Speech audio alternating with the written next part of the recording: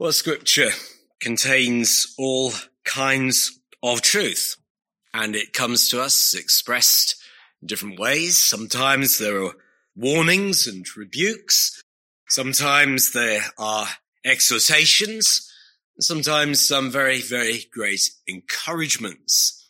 Surely this letter that Paul wrote to this company of believers, this gathered church there in Ephesus, in modern-day Turkey, that this letter conveyed to them and was always intended to convey beyond them to us some very, very great encouragements. And the title tonight of the sermon is Such a Great Contrast, looking at Ephesians 2, verses 1 to 10. And the contrast is actually established there for us to encourage us. It was meant to encourage the believers there in Ephesus, and it was, in a sense, preparing for the further things that Paul is going to say about Gentiles and Jews, that all are in the same boat, started off in the same place, and are now in the same place if they're believers, and there's no distinction. He's going to make that very, very clear that we all belong, and the reason we do is all down to God. There is the one who's made all the difference and has done it irrespective of where you begin in life, whether there in the terms of those days, two great divides, whether you're a Jew or whether you're a Gentile, matters not in the end. And Paul establishes a contrast. Both start in the same place, but both end up in a completely different place because of the work of God. That is a huge encouragement. And doing it all where we see that there are great spiritual truths. We've seen plenty of them already, haven't we, in chapter 1. And the pace at which they come at us, these truths, doesn't slacken off as we come into chapter 2. And as Paul has set out the big picture and located us as believers and people in local churches into that bigger picture, and shown beyond it and prayed very deliberately, explicitly for the people that they may get the big picture, and grasp that it takes us well beyond the here and the now, and that there is power that is available to the Lord's people to go on through the here and the now, to get to this future hope and glory, which is the ultimate destination, the ultimate end for what God is doing and intended to do through what Christ did on the cross. In it all, and in this passage we've just read, which we could, I'm sure, preach hundreds of sermons, if you will, on this. So we're going to move really quite rapidly through it and just draw upon the sense of this great contrast. But you will see, particularly in the verse 4 and onwards, that the words are just loaded there with the love of God. It's spoken of, the love of God, verse 4. His mercy, verse 4. Grace, verses 7 to 8. Kindness, in verse 7. And the words there, well, slightly different meaning, but they all kind of gather together and help to explain each other, give a certain aspect, but all of it is showing us the goodness of God. And that comes through, and everywhere it comes through everything that happens for us as Christians, for us as believers, everything that has happened, everything that will happen is all of us against the backdrop of the great love of God, the great mercy of God, the great grace of God. You can interchange the terms and enjoy each kind of slight nuance that each term has, but each of them speaks to us of great mercy, great kindness. And this comes to us, not in a kind of small measure as if this is too good. These things will spoil us. And, if you drink too much of this rich kind of potion, it'll surely spoil you. It'll ruin you. It'll make you go off beam here. You need to be kept down a bit. But no, in fact, Paul doesn't sort of give it out in little doses, but it's great, overwhelming amounts of this are just piled in upon us and upon his readers. And as I say, we keep mentioning, don't we? He's not writing this sitting in great comfort somewhere, and where just the surroundings speak to him of love and kindness and mercy and grace. He's in a prison cell. And I imagine some of the guards are not particularly pleasant. Some of them have actually been converted. So it's a right mixture. But the environment is not one that automatically kind of speaks to you of kindness or speaks to you of mercy. And knowing that Caesar is there and thereabouts going to deliberate on your case, well, you couldn't exactly rely upon him to deliver perfect justice. So there was Paul, but undaunted by his circumstances, he saw beyond the prison walls and the gates and the guards and the chains and everything. Saw beyond all of that and some of the unpleasant people that were in the prison besides, and could see the great big picture. And behind all of that, the love of God. Well, then the first heading, once upon a time. Once upon a time, where we see in verse 2, this is in which you once walked. The past tense. Not that Paul is going to dwell on it long. He's going to give us 3 compressed verses, packed actually with detail. We can't do it justice, but packed with detail of statements about human nature outside of God, what it is. Human life pared down to its essentials, but what it looks like, what it is when you haven't been converted. And he's saying to them, that's where you were. Writing here and with you, when he talks about you, he perhaps has the Gentiles there, and look down at verse 11, therefore remember that you once Gentiles in the flesh. But he's not going to sort of leave the Gentiles as feeling that they were the most awful of awful people, because he's going to include his own background people, Jewish people, in the same thing. So in verse 3, among whom also we all once conducted ourselves. The Apostle Paul is not saying, well, there we are, you poor things, that was your lot. We were in a slightly better place than you. In some senses they were, but when it came down to the essentials, not at all. Same story. And that is where all began, once upon a time. Jews, Gentiles, the same, and of each. They were by nature. This is something that followed as light follows day, that what they attracted to themselves in the eyes of God, what it required of God was his wrath. It required that. It didn't sort of require and demand his love. But if you looked at all of these people, they just demanded really his wrath for their disobedience, for their sinfulness, for their attitudes, for everything that they denied God, that they refused to give to God. And the verdict is that they were children of wrath. And Paul is saying, and we were by nature Jewish people. We had all the things we had. We had the law, we had covenants and the promises and the worship and the tabernacle and the temple, the prophets, all of those things, the covenants, we had it. And yet we didn't listen, and we could not rise to those things because we were just as the others, just as the Gentiles. And we were in the same boat. That is where we were. That's how bad it was.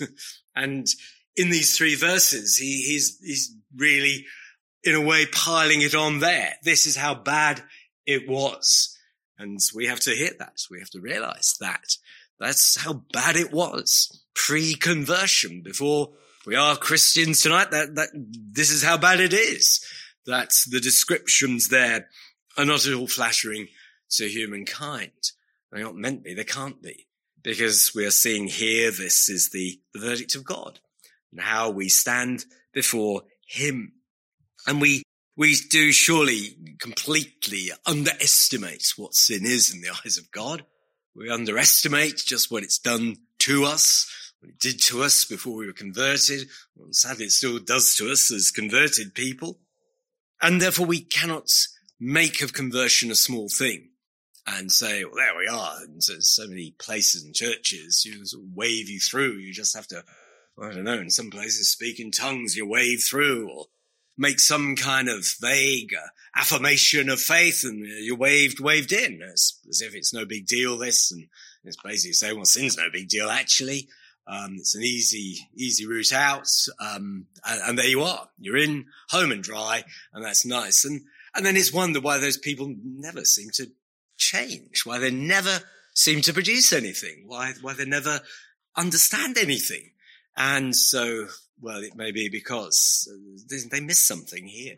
They didn't realize what actually God's view of them is, and what therefore is the view that we have to share about ourselves as part of the whole work of God to bring us to repentance.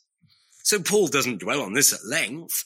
He thinks in other places about his past, and we looked at that on occasion, and kind of lists his accomplishments and then demolishes those accomplishments as being as rubbish. But it is pointing out to us that it's good to recollect actually what was. It's good just to remember where we were, what was the situation that we were in, and to shudder, to realize just what a bad place it was that we were in. And Paul is demonstrating the awfulness of it, because he's going to make a great contrast in a moment. And it's not as if he's dredging up sort of details. You'll notice when he gives his own testimony, he doesn't spare himself. The people that died at his hand, he owns it and confesses it. But he's not going to go in all of the details of it. He'll mention it, what needs to be mentioned. And having mentioned it, he moves on from it. Let's not dwell there, he would say. So we're not to be morbid or kind of somehow fascinated by sin, our own or that of others. And Paul is here giving us an outline, but an outline that is full of significance. And the word that comes to us there, it springs off the page to us, is that you were dead. You were dead. You were living, breathing. You were thinking. You did a lot of thinking before you were a Christian. You may have done a lot of living and done some amazing things as a non-Christian. But actually, when it came to the things that count in the eyes of God, dead. Dead. And dead in something. It is as though you were in a kind of environment that just choked and suffocated and just kept you in a state of death. And that was the state of being in trespasses and sins. And into this God acts. That's the but of verse 4. That there is this making alive. There's part of the contrast, isn't it? And it's a pretty big contrast. You can't really produce more of a contrast between something that's dead and that's then alive. That is a huge contrast. And that is the contrast that he is making here, the reality of human nature. It's dead. In the eyes of God, there's nothing there. There is nothing that draws him, nothing that makes him sort of sit up and take notice of us. All he finds in us in the final analysis before we are converted are our sins and our trespasses. That's what he sees. And those things render us in his eyes as dead, that we are not those that he's sort of drawn to and relates to in that way. But that is where we need him to act. He has to do something to the dead. He has to quicken them. He has to make them alive, which he does in his own way and according to his purposes. And it really did need something, because if his justice spoke of us as dead in trespasses and sins, as inert, as disabled, as utterly beyond in and of ourselves, any kind of response to him, then he would have to bring the response into us and would have to put within us the life that could then relate to him. And this is all part of what God in his great mercy undertakes for us. When it speaks of trespasses, well, they would think of specific breaking of the law, particular commandments broken, various ways in which we crossed lines, various ways in which boundaries that God had spoken of, just somewhere within our consciences where we've crossed over those. And sins, well, that speaks of us falling short of the mark. If you fire something at a target, the arrow doesn't reach, it falls short of the mark. And well, that's where we are. That's what we accomplish in our deadness. That's as best that deadness can do. It can not reach the mark. It can't produce the nature of life that would satisfy God, that would not attract his wrath, but would attract his blessing. And so there is his declaration of us. And the evidence of that deadness, well, it may be somewhat disguised by energy and zeal of whatever kind. It may even be fostered within the life of something called a church, and maybe plenty of goings on and happenings. But if the people are not actually made alive in Christ, then whatever it is that's happening is essentially dead. It's not relating to God. It can't relate to God because it is not in the end glorifying to God. It's bogged down in its own deadness. It's unable to rise above its own nature. And therefore you might describe it in that way, that there we are, unresponsive, drowning, suffocating in our sins, no way in which we can sort of break the cycle. And of course, what's described here, and our walk, that is our sort of way of life, and according to the course of this world and the prince of the power of the air, we couldn't do anything about any of it. We were trapped in it and had no kind of inner resources, no resolves, no will that we could bring, no desire to change this and know how to change this. It simply was not there. We were unresponsive. We were not even on a life support. It needed more than a kiss of life to us. It needed something to be done to something that was already dead. And so this is really quite remarkable what God should do. And we couldn't see it. And that's so much the tragedy of sin. It's so deceitful. You can't see how bad it is. You excuse yourself. You always have pride kind of coming in and saying, no, that won't do. I can't hear that about myself. I won't believe that. And it tries to drown out what God is bringing through to us. We can't see our best interests. We can't make ourselves alive. We need divine input and life. And as Paul describes what deadness looks like, what it's sort of this living death that is pre-conversion, well, it is this way of life, this walk. It is the general habit, the overall purpose of what we are doing. And in the end, Paul sums it up by saying, well, it's the course of this world. And he's not complimenting this world. He's not thinking of this world in a happy way. He's thinking of this world as something opposed to God, as having within it its whole philosophies and its aims and its ambitions, what it hungers for, what its big values are. They're against God. And they may bring God in at places, but he's subsidiary. He's sort of down second, third, fourth place in the list. He's not at the front and top of the list. It's other things that are working, what the world approves of. And within that, well, we have to say, as we said this morning, actually, to the children, that the devil's at work. The devil's at work. That's the prince of the power of the air. It's as though the sort of air around us is not a sort of neutral environment. The sort of the ether carries ideas and suggestions and temptations, and they find us out of the clear blue sky. And that's the devil's work. He's operating in that environment, putting out philosophies, putting out false religions, sending messengers with their messages to try to destroy and defeat the purposes of God. And so we find very infectious ideas. I don't think COVID-19 and there's much worse than this. The ideas, they kill the soul. They destroy the spiritual life. They keep us in deadness. And that is what the devil would have us do. You mentioned the world with its bad ideas and its bad aims. And where does the world begin and the devil end? Well, there's a good question. They kind of intertwine in that way. And beyond that, well, we look in our hearts as not as if we can blame our environment. We blame the world for this, or we blame the devil for this, because we have to then look inside ourselves.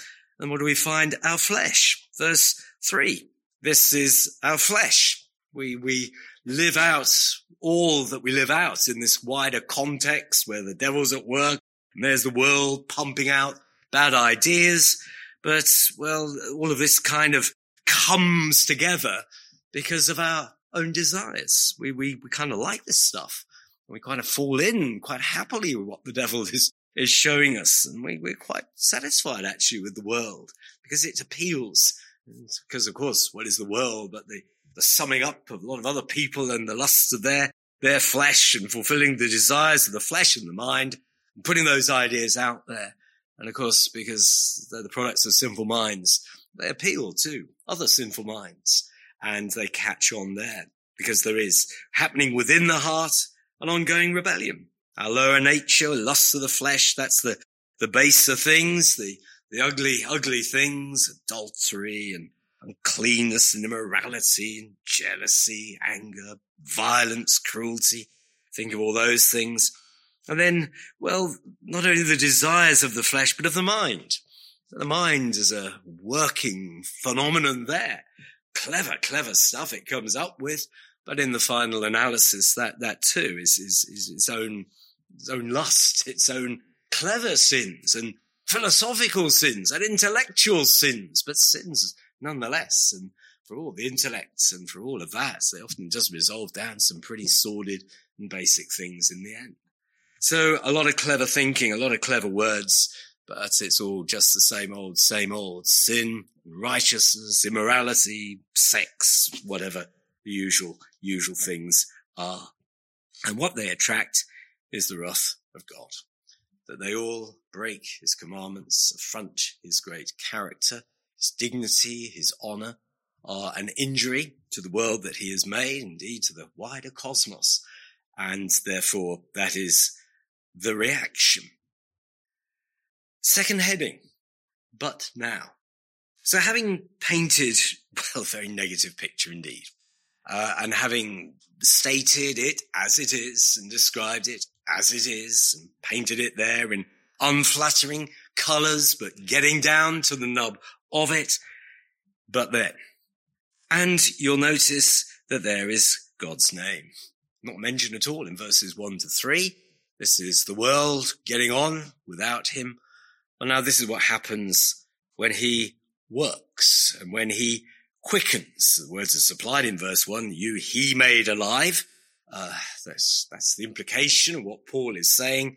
And we get this very clearly as he then goes on to describe what God then does. It's as bad as that. We had nothing. We had that God, we had that hope in the world. We had nothing that we could do, that we could bring to it, nothing that we could add to this to sort of help ourselves out of this. It was dead.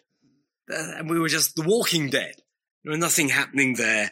What was in our hearts, what was in the world, what was in the devil, all of it was just sort of working to produce in us disobedience and attract therefore the wrath of God. But then, and if the contrast, well, the first established facts about us are very negative, then the next established facts are very, very positive.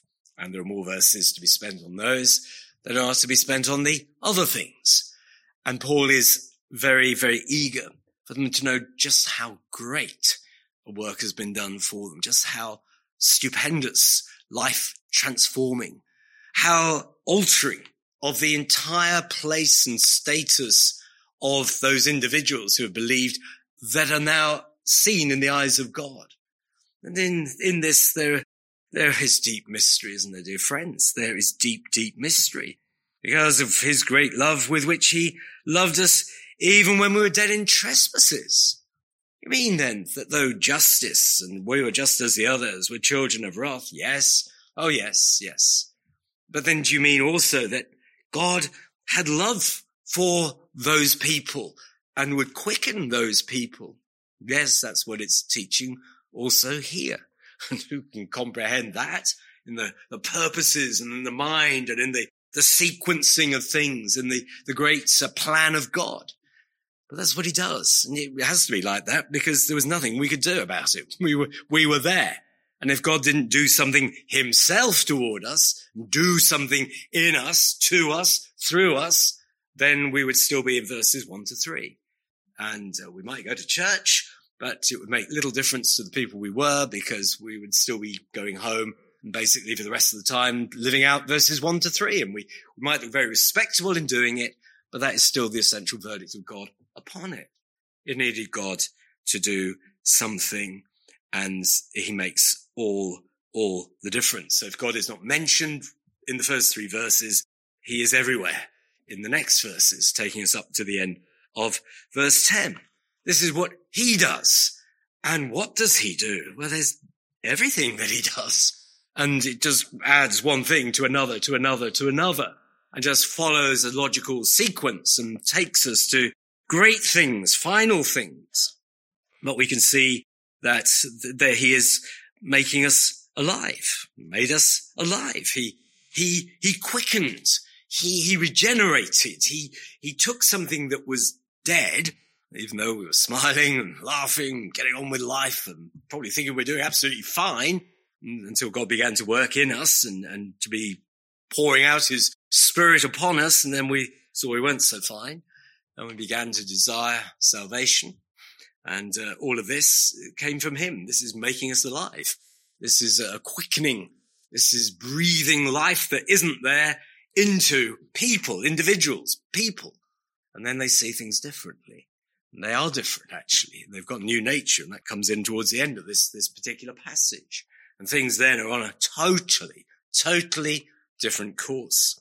It's putting it slightly differently, as in 2 Corinthians chapter 4 and in verse 6, for it is the God who commanded light to shine out of darkness, who has shone in our hearts to give the light of the knowledge of the glory of God in the face of Jesus Christ. What it says, it was God who commanded light to shine out of darkness.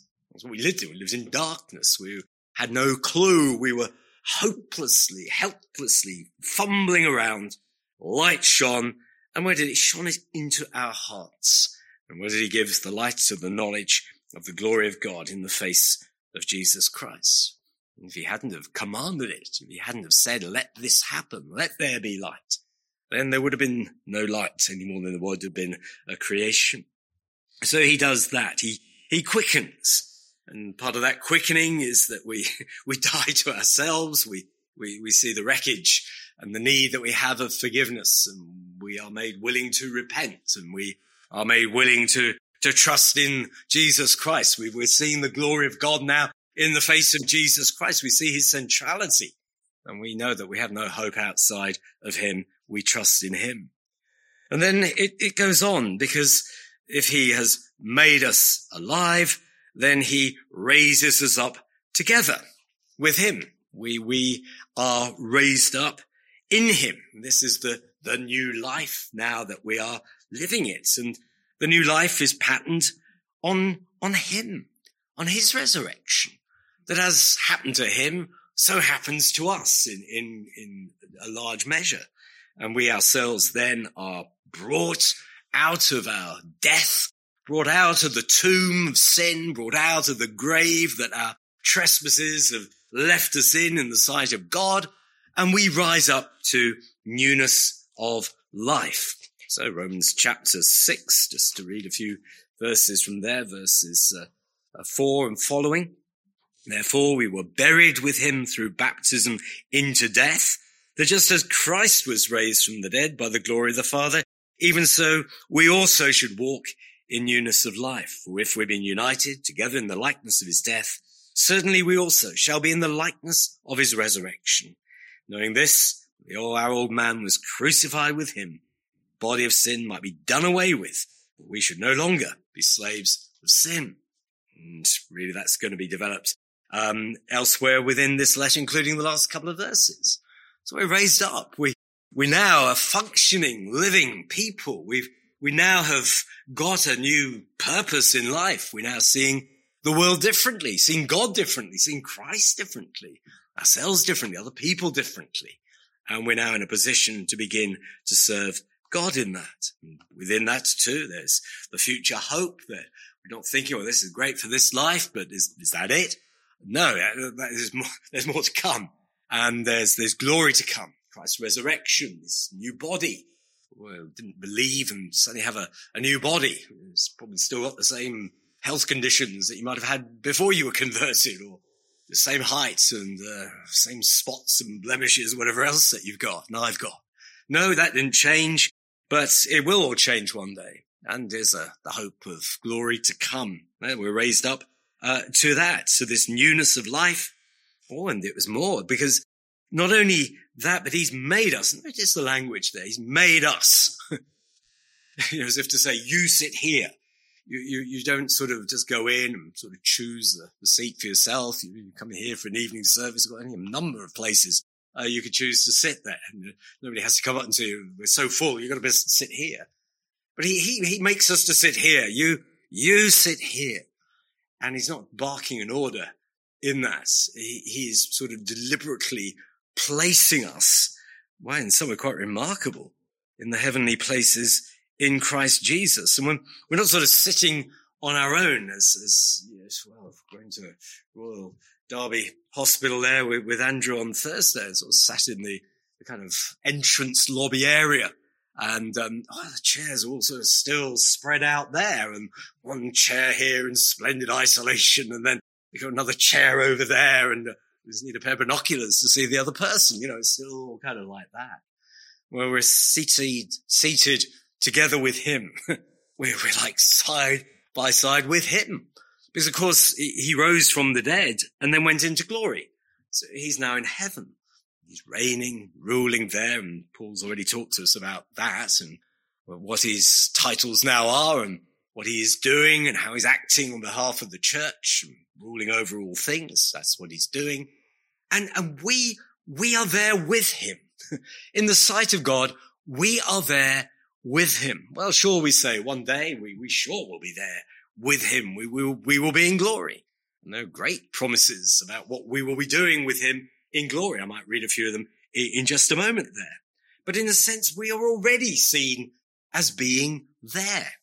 So when we're sitting at home or sitting here in church, we're actually, in the eyes of God, we're already sitting there, as though the whole thing is completed, because in the end it is all of God, and he will guarantee the end as he guarantees the beginning and guaranteed the one from eternity past and guarantees the other into eternity future. Undertakes for it all. It's all but God. It is rich in mercy. And then all that follows is aspects of his mercy, quickening, raising us up, and then placing us in a situation that is just beyond the reach of the prince of the power of the air, that has no kind of contact point with the world, absolutely safe, absolutely secure, and a position of extraordinary authority and extraordinary privilege, that we should be anywhere near him, that we should be seated anywhere in the heavenly places together with him, that we might think, well, I'll just be satisfied to be sort of sitting out in the foyer there, don't mind a bit of the cold air blowing, I'll be fine with that. No, he says you're seated with him. You're beside him. You're sharing with him. Well, how that works with millions of people seated together with him. Well, in the purposes of God, that is not too great a problem for him to solve there, I'm sure. That is what now is. So it's going to be in a fuller sense and the kind of most visible sense, but it's as good as accomplished now. More happy, but not more secure. The glorified spirits in heaven. So Top Lady's hymn says it, and it says it pretty well, I think, there. That we're as secure in that position that we will have today as we will be. Come what may, come devil, come lust of the flesh fighting at us, come the world with all its worst that it can do, but it won't make any difference, not as we read it here in the Bible, because it's already as good as done. We're already seen as glorified in God's eternal purposes, and seeing the end from the beginning from the end, then it's already done, and we're already there. We're already in heaven, and we're seated with him. And that we're meant to think. And Paul is sitting in his prison cell, thinking, I'm seated in the heavenly places in Christ Jesus. You're at work tomorrow. You may not be sitting, you may be standing, or you may be about your other occupations there at home, sorting out the washing for the week, or getting on with something there? Well, we were seated in the heavenly places in Christ Jesus, actually. And at the computer screen or in the car or wherever you might be, or just there sat in the kitchen. And that's actually in God's eyes and in the final analysis, and where it really counts, just as what really counted before was that we were bound up in the world and tools of Satan and just having the lusts of our desires there, crushing really any better and spiritual hopes we might have had. Well, now it's completely opposite, great contrast. And now we are seen as there, beyond the reach of harm, outside of all of these evil agencies, and we are safe. Revelation has some promises there to the churches which kind of carry this through and take us to the final point. So Revelation chapter 2, and this was spoken to the church of Thyatira that wasn't doing brilliantly at all. But it says this, and he who overcomes and keeps my works until the end, to him I will give power over the nations. He shall rule them with a rod of iron. They shall be dashed to pieces like the potter's vessels, as I also have received from my Father. Ruling and reigning. That's part of what he's doing as he's seated. Well, we read this here. Apparently that's what we will be doing when we are finally seated there. And Revelation chapter 3, verse 21, again, spoken to the church that wasn't doing well, the one at Laodicea. But at the end of the things our Lord says to them, he says, to him who overcomes, I will grant to sit with me on my throne, as I also overcame and sat down with my Father on his throne. You're going to sit with me on my throne. Well, I guess probably there if you and I were given an invitation to go and sit with King Charles for a couple of hours or something. I dare say we might say, oh, count me in. I've got some things to say. I have. Count me in. And we might count that quite a moment. There you are. Look on the doormat tomorrow and the post comes and they're not on strike. And there it'll be, the invitation. Oh, I'm on my way for that, you'll say. Well, I've got something better for you here on the authority of God's word. You're actually going to sit. I'm going to sit with him on his throne. And it is as good as done, as we read in Ephesians chapter 2. But there is more, that in the great plan of God, what he's doing for us, the good he's doing in us, is actually there to have an impact on other people. Other people are going to read in us the exceeding riches of his grace, because what we have received will commend God to them. That mercy that we've received, we can encourage them, seek mercy also. Mystery of God's election, don't ask me how it all works out in that. But we can commend that mercy of God, that grace of God, that kindness of God, because they can see something's happened here and that something commends God. It tells us how wonderful he is, that he saves sinners and gives them then this. And we say, amen. That is what he does. And these are exceeding riches. Paul is ever using languages there, isn't he? That is going beyond. We've seen it in the first chapter and in verse 19, for instance, there, the exceeding greatness of his power. Well, here it is, the exceeding riches of his grace in his kindness toward us in Christ Jesus. And you can do the number count for yourself in these verses 4 to 10, just how many times he mentions Christ Jesus. It's everywhere, or him, a shorthand for Christ Jesus. Everything is down to him. It's due to him, his power, his life, his throne above, him doing what he's doing. And, well, we're told in my final heading, got to be brief, look at the time indeed, living by the new nature, living by the new nature, that this quickening, this raising isn't simply something that therefore we just pass through this world and all these things are true and we hear about them on Sundays perhaps and we sing about them in our hymn books perhaps, but we live then out of that new nature. For this that we have been given, this salvation by grace, and it's not something we worked out. Faith isn't something that grows naturally within our hearts, or the gift of God. We're not anywhere here, any boasting. No, we say this. We have been brought from a walk previously where we walked according to the course of this world.